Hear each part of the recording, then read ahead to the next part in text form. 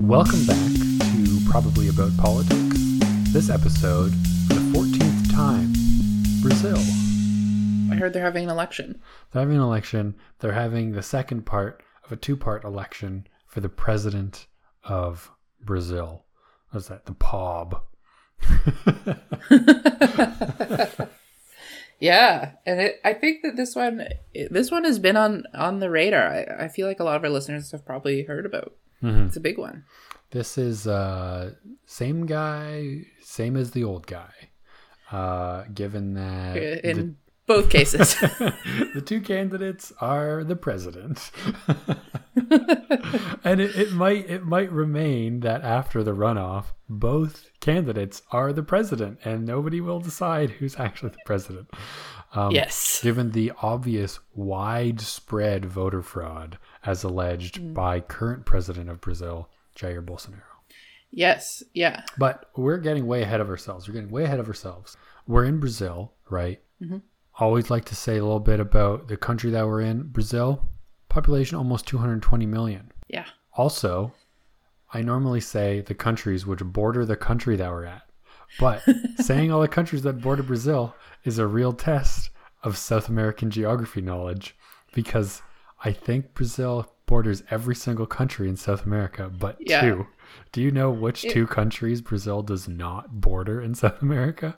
I think you're deflecting a hard question to me so that you don't have to name all the countries in South America. You don't want me to name French Guyana, Venezuela, Colombia, Peru, Bolivia, Paraguay, Uruguay, Argentina, and Suriname? Okay, so you have two more to name that are not those. Does Colombia and Chile? No, I said Colombia, so you know that it shouldn't be Colombia. Sorry. But Chile is one of them. And Ecuador. Chile. Oh, yeah, that makes sense. Yeah. Unless, I guess, Panama, if Panama's Central America, though, right? Yeah, I think I think it's Central America, but for all that really means, I don't know. So we're in Brazil. Brazil, pretty enormous country with a whole bunch of stuff in it. Also, the world's largest hydroelectric plant. Yeah. Wasn't that Lula da Silva? I think his government did that. Oh, really? Yeah, they're a bunch of renewable energy. 45% of their power is renewable in the country. They're seventh in the world at production of wind power and second in hydroelectric power. So that's cool. I'm glad we're opening with some good climate news off the top, because I think the rest is going to be pretty bad. Okay. Well, that's up to you, because you're the one that brings that up all the time. Look, it cannot be ignored. It is particularly important in this election. So it's just hitting that we're gonna have to touch on it. Okay, so those are the fast facts of Brazil. Fast facts of the current election. We're in the second round of presidential runoff election.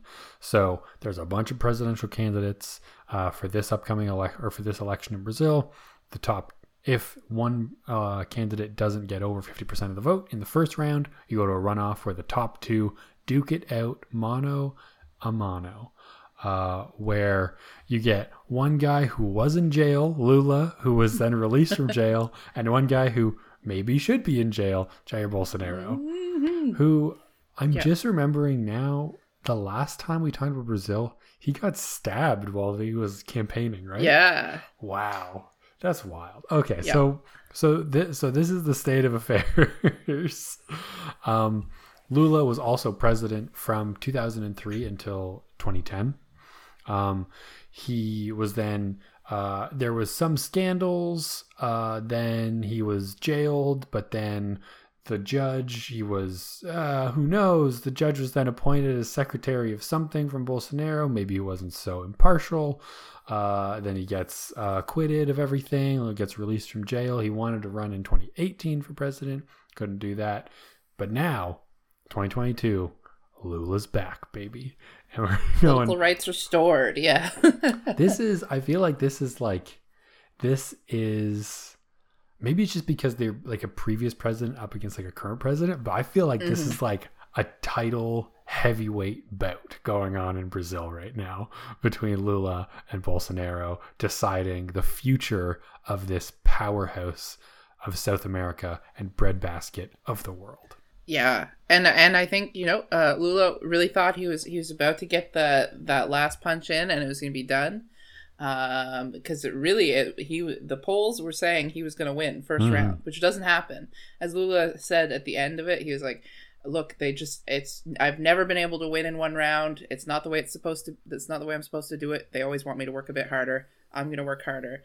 But he got 48% and of the voting, and then, which was in line with about what the polls were saying, but Bolsonaro really came out a lot better than expected, really outperformed the polls, and got about 43% of the vote, which is really troubling, certainly for the left of the political spectrum in Brazil.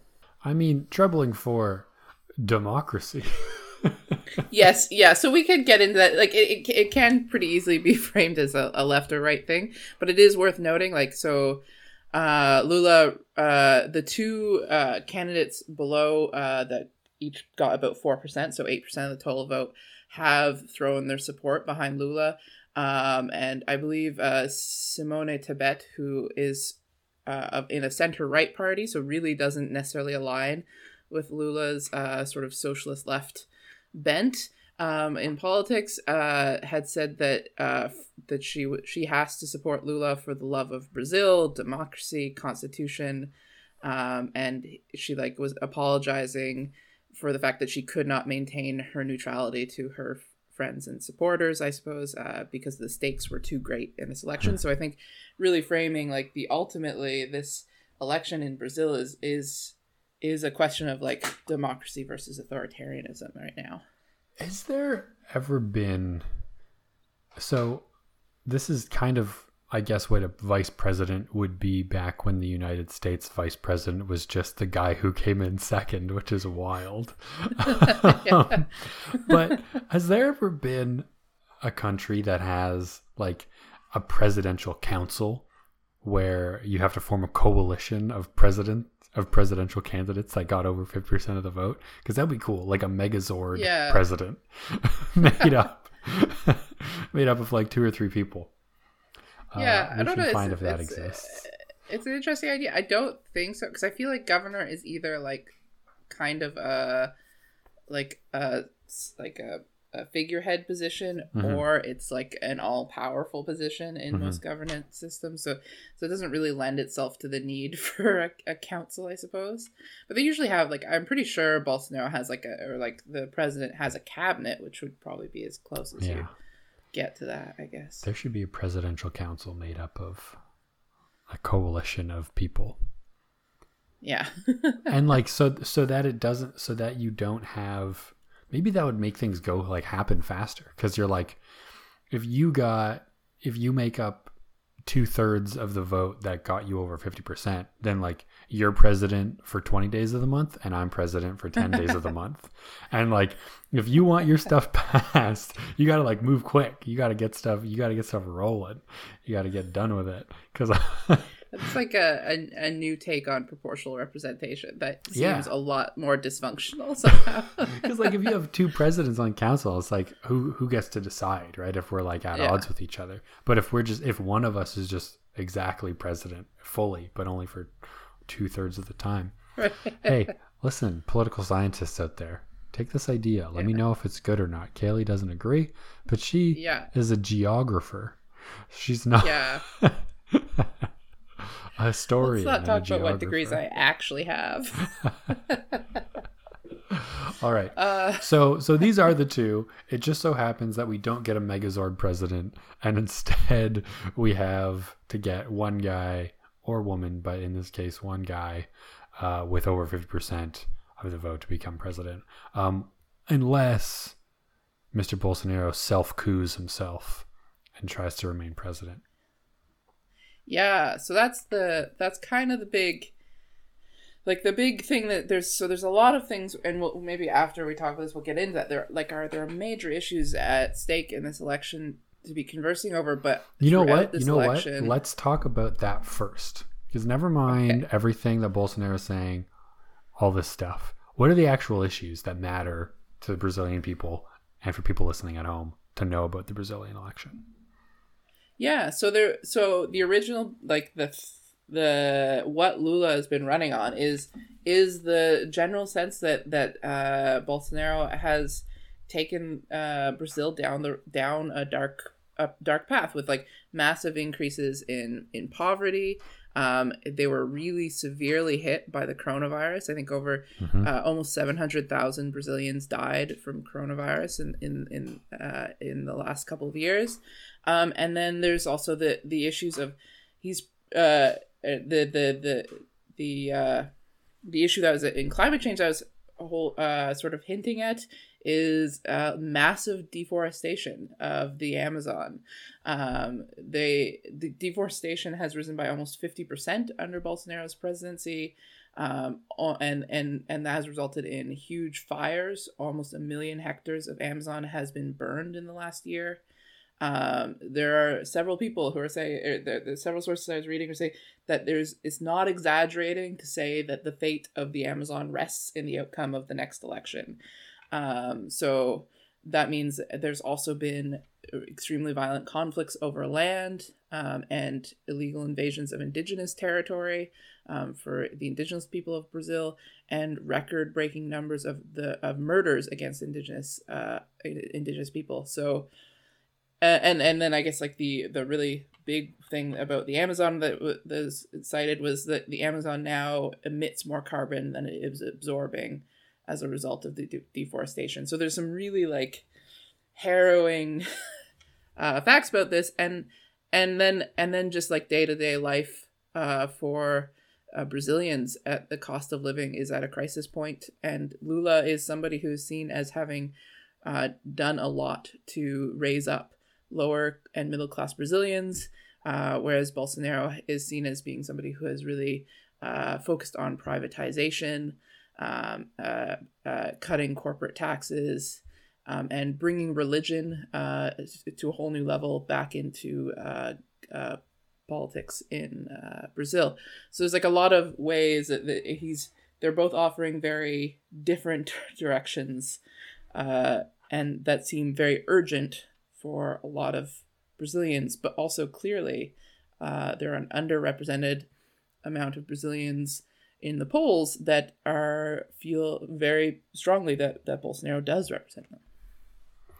Yeah, such as like some specifics as Lula's $113 monthly cash voucher for poor families, social programs like that, net zero deforestation of the Amazon to completely stop that crackdown on land grabs,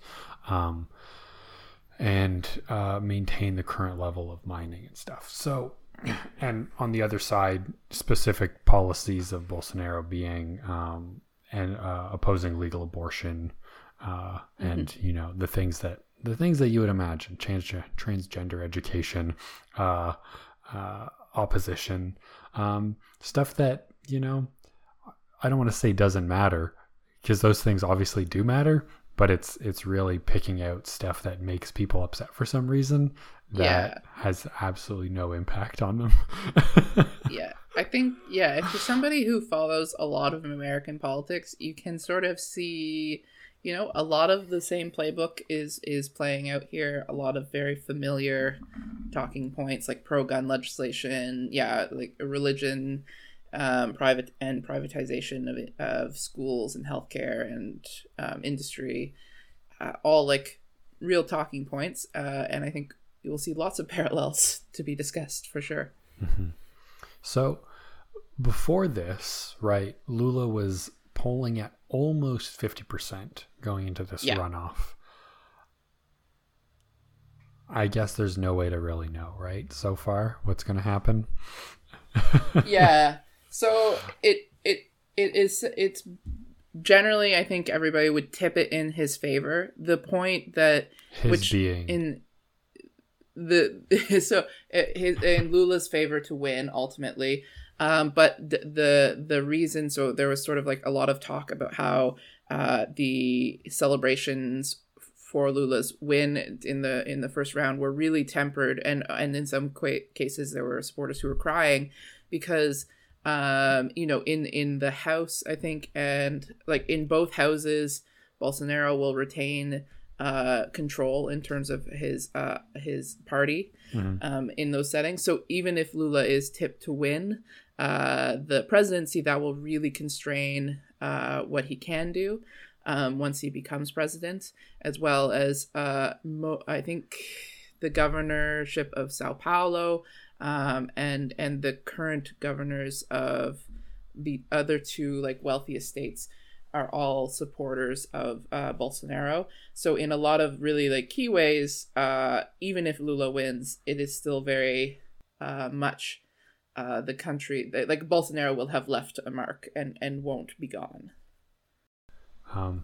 So not only has Bolsonaro left his mark on the other branches of government, right? But there's also these other large marks on this election that are coming forward, right? Like violence surrounding voting, and also electronic voting and access, voter suppression going on. So what is kind of the quick summary, I guess, of what's happening around? Because we don't want to be so sad.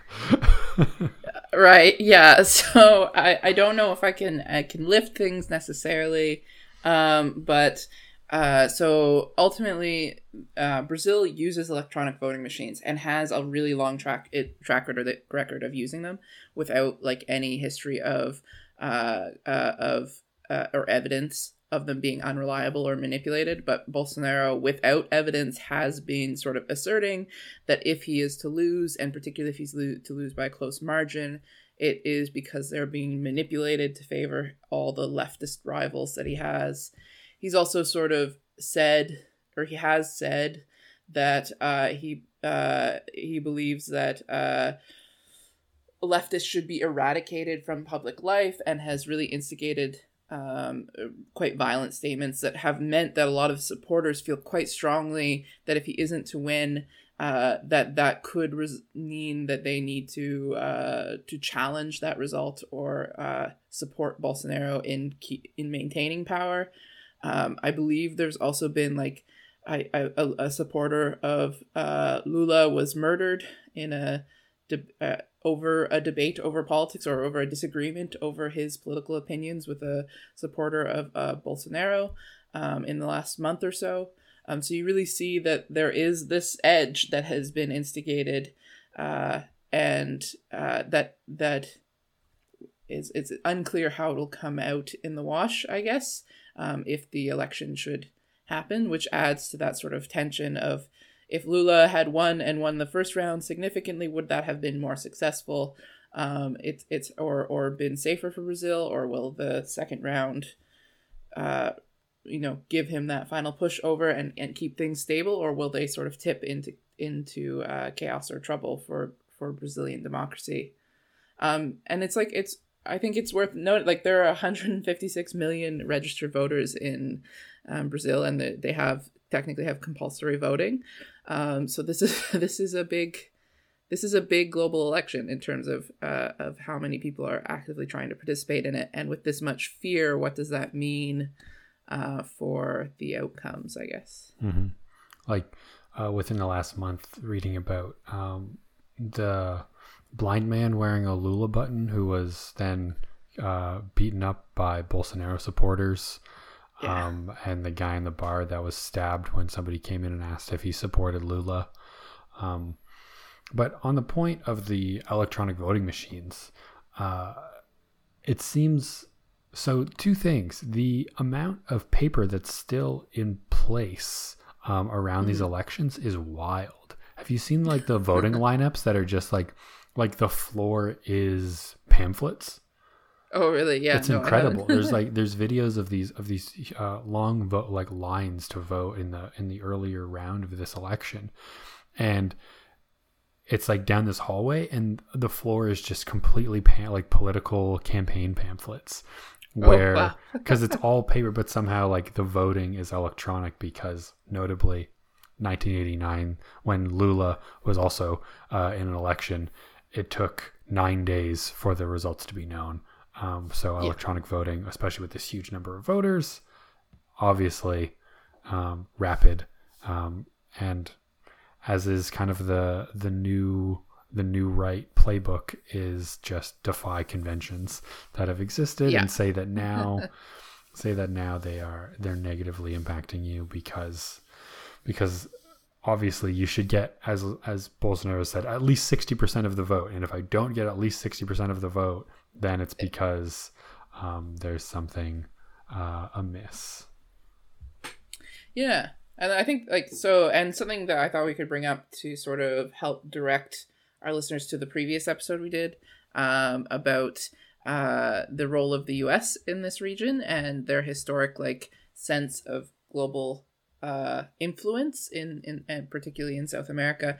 It is interesting to see the international conversation around Brazil and how much the US is watching this election for its outcomes. There was apparently a conversation between the head of the CIA and Bolsonaro that was leaked, where William Burns, the head of the CIA, was asking the Brazilian president to stop casting doubts on the election. So there is a vested effort to reach out to try and monitor the stability of this. Additionally, Democrats in the House of Representatives tried but didn't successfully pass a measure to suspend military aid to Brazil if the army in Brazil abandons neutrality in the election. It's really an election that both candidates for U.S. issues, if you dive into it, have their pros and their cons in the minds of American interests. They're really, both candidates are really pulling on what I think is, we were talking about it very historically in our last episode that we recorded, but in the question of communism and regional moves towards the left. Lula is quite close with Cuba, Nicaragua, Venezuela. Politically, he has historically been close to them and is a big proponent of the BRICS nations, which would be India, Russia, China, South Africa, and Brazil, to try and challenge Western power. So that he is naturally not necessarily going to fall into line with the American geopolitical interests. And Bolsonaro has supported the U.S. in their embargo on Cuba and tries to pitch himself as the last shield against the spread of communism in Latin America. So, but he also went to see Vladimir Putin right before the war in Ukraine started, and he's really close with a lot of dictators like Viktor Orban, or authoritarian figures like Viktor Orban across the world. So it's an interesting chance to pull back the lens and look at this election, which can really be seen as just being within the context of Brazil, but has huge implications and vested interest that the Americans are trying to influence. Mm-hmm. This is, I think, in the context of countries that we talk about, right, is that it seems like Brazil is kind of an interesting case where, 2020 USA aside, right, it's kind of the largest democracy that exists that is also kind of teetering on dictatorship at times. There seems like there's a lot more turmoil than other countries of similar population and global power than Brazil. So Brazil is kind of this very interesting case so that we can actually talk about, because a lot of countries that we talk about on the show end up being, nothing is going to happen. We already know what's going to happen, months before the election. But Brazil's kind of an interesting case where stuff actually does happen and changes relatively rapidly. I think we've talked about the country 3 or 4 or 5 times in the last, 6 or 7 years I've been doing this show. We probably talk about Brazil the most out of any country because it is politically interesting and there's things that happen and it matters, and it also has this kind of interesting level of power as a regional power, but also globally important with a large GDP. And also as I mentioned earlier, breadbasket of the world, really huge producer of food, massive exporter, exports fuel, exports food, has huge biodiversity. plays a large role in climate change globally. So important election to watch, and especially because there's so much potential for actual change and democracy to happen there. Yeah, no, I read an interesting article where somebody quoted saying that, somebody was quoted as saying, the U.S. is the country that realizes like its elections are a big deal, and Brazil is the country whose election is a big deal, but they don't quite realize it yet, in the global context. And I don't know if that's necessarily true, because we do keep having to touch on it, and maybe, but it is an interesting way to think about when do we know that an election is a big deal? Like, how do we highlight what elections are important in the world? I think the barometer is whether or not Probably About Politics chooses to talk about it. If your election is being spoken about on this show, it means that we looked at the list of elections and it was happening around this date, and we chose it out of 3 or 4 others that we could decide to talk about. And to be the top 30, 20 to 30% of elections that happen, I think that's a pretty good barometer of whether or not your election is a big deal. Yeah, Probably About Politics stamp of approval. You're getting only the most important elections here. Stamp of approval. Brazil. There you go. Official. All right. So that second round of voting is happening October 30th. So you have another 24 days to just get piled deeper and deeper in pamphlets in Brazil. But really, hopefully, things go smoothly no matter what the outcome is. And there's less political violence that happens leading up to the election. But, Kaylee, yes. Let's talk about other political violence by hearing what's going on with the Secretary General of the United Nations. Yeah. Okay, look, I did Google and I was trying to find something, and I was like, okay, the things that Guterres is dealing with. Well, it's unsurprisingly, we're either talking Russia or Iran or climate change. And this time I decided Russia. Okay. Antonio Guterres had to, there was, the meeting of the General Assembly happens every fall, like a lot of UN meetings. So there was a lot of attention that I think Russia has called an emergency meeting of the Security Council as well. So there is like a lot of movement happening at the UN right now. So Guterres is, of course, being a part of those discussions. And when it was sort of announced that Putin was going to hold referendums in I believe 4 regions of Ukraine, Antonio Guterres stepped up to say what most of the world was also saying: any decision to proceed with the annexation of I'm gonna try and say all these: Donetsk, Luhansk, Kherson, and Zaporizhia regions of Ukraine would have no legal value and deserves to be condemned. He also wanted to, and I think this is like what we do really have to think about is like it's obvious, but in some ways, but the referendum is being conducted during an active armed conflict in the area where the Russians are occupying and it's outside of Ukraine's legal and constitutional framework. So this Antonio Guterres highlights, this cannot be called a genuine expression of popular will so I think that it's sort of an interesting, like, we're hearing a lot of like just generally condemning, but like really highlighting that like this could not possibly be a democratic process that that allows for like the freedom of voting for the populations that were in these regions. And I think you can sort of see that. I'm sure many of you already heard, like every region overwhelmingly backed joining Russia. 93%. I think the lowest was 87%. In one region. So it really like it is highly questionable as to the outcomes, but I think it does highlight sort of Guterres is at this point really serving as a mouthpiece to try and amplify the issues that this represents, but also it really does bring into question like Russia is still participating in the United Nations as an active member. What does that mean for the ability of international governance to like continue in this setting? And what influence does Gutierrez's condemnation have, I guess? Mm-hmm. Which is something we're always thinking about here, I imagine. Yes, but the constant condemnation of Antonio Gutierrez. Yeah. It's a good book title.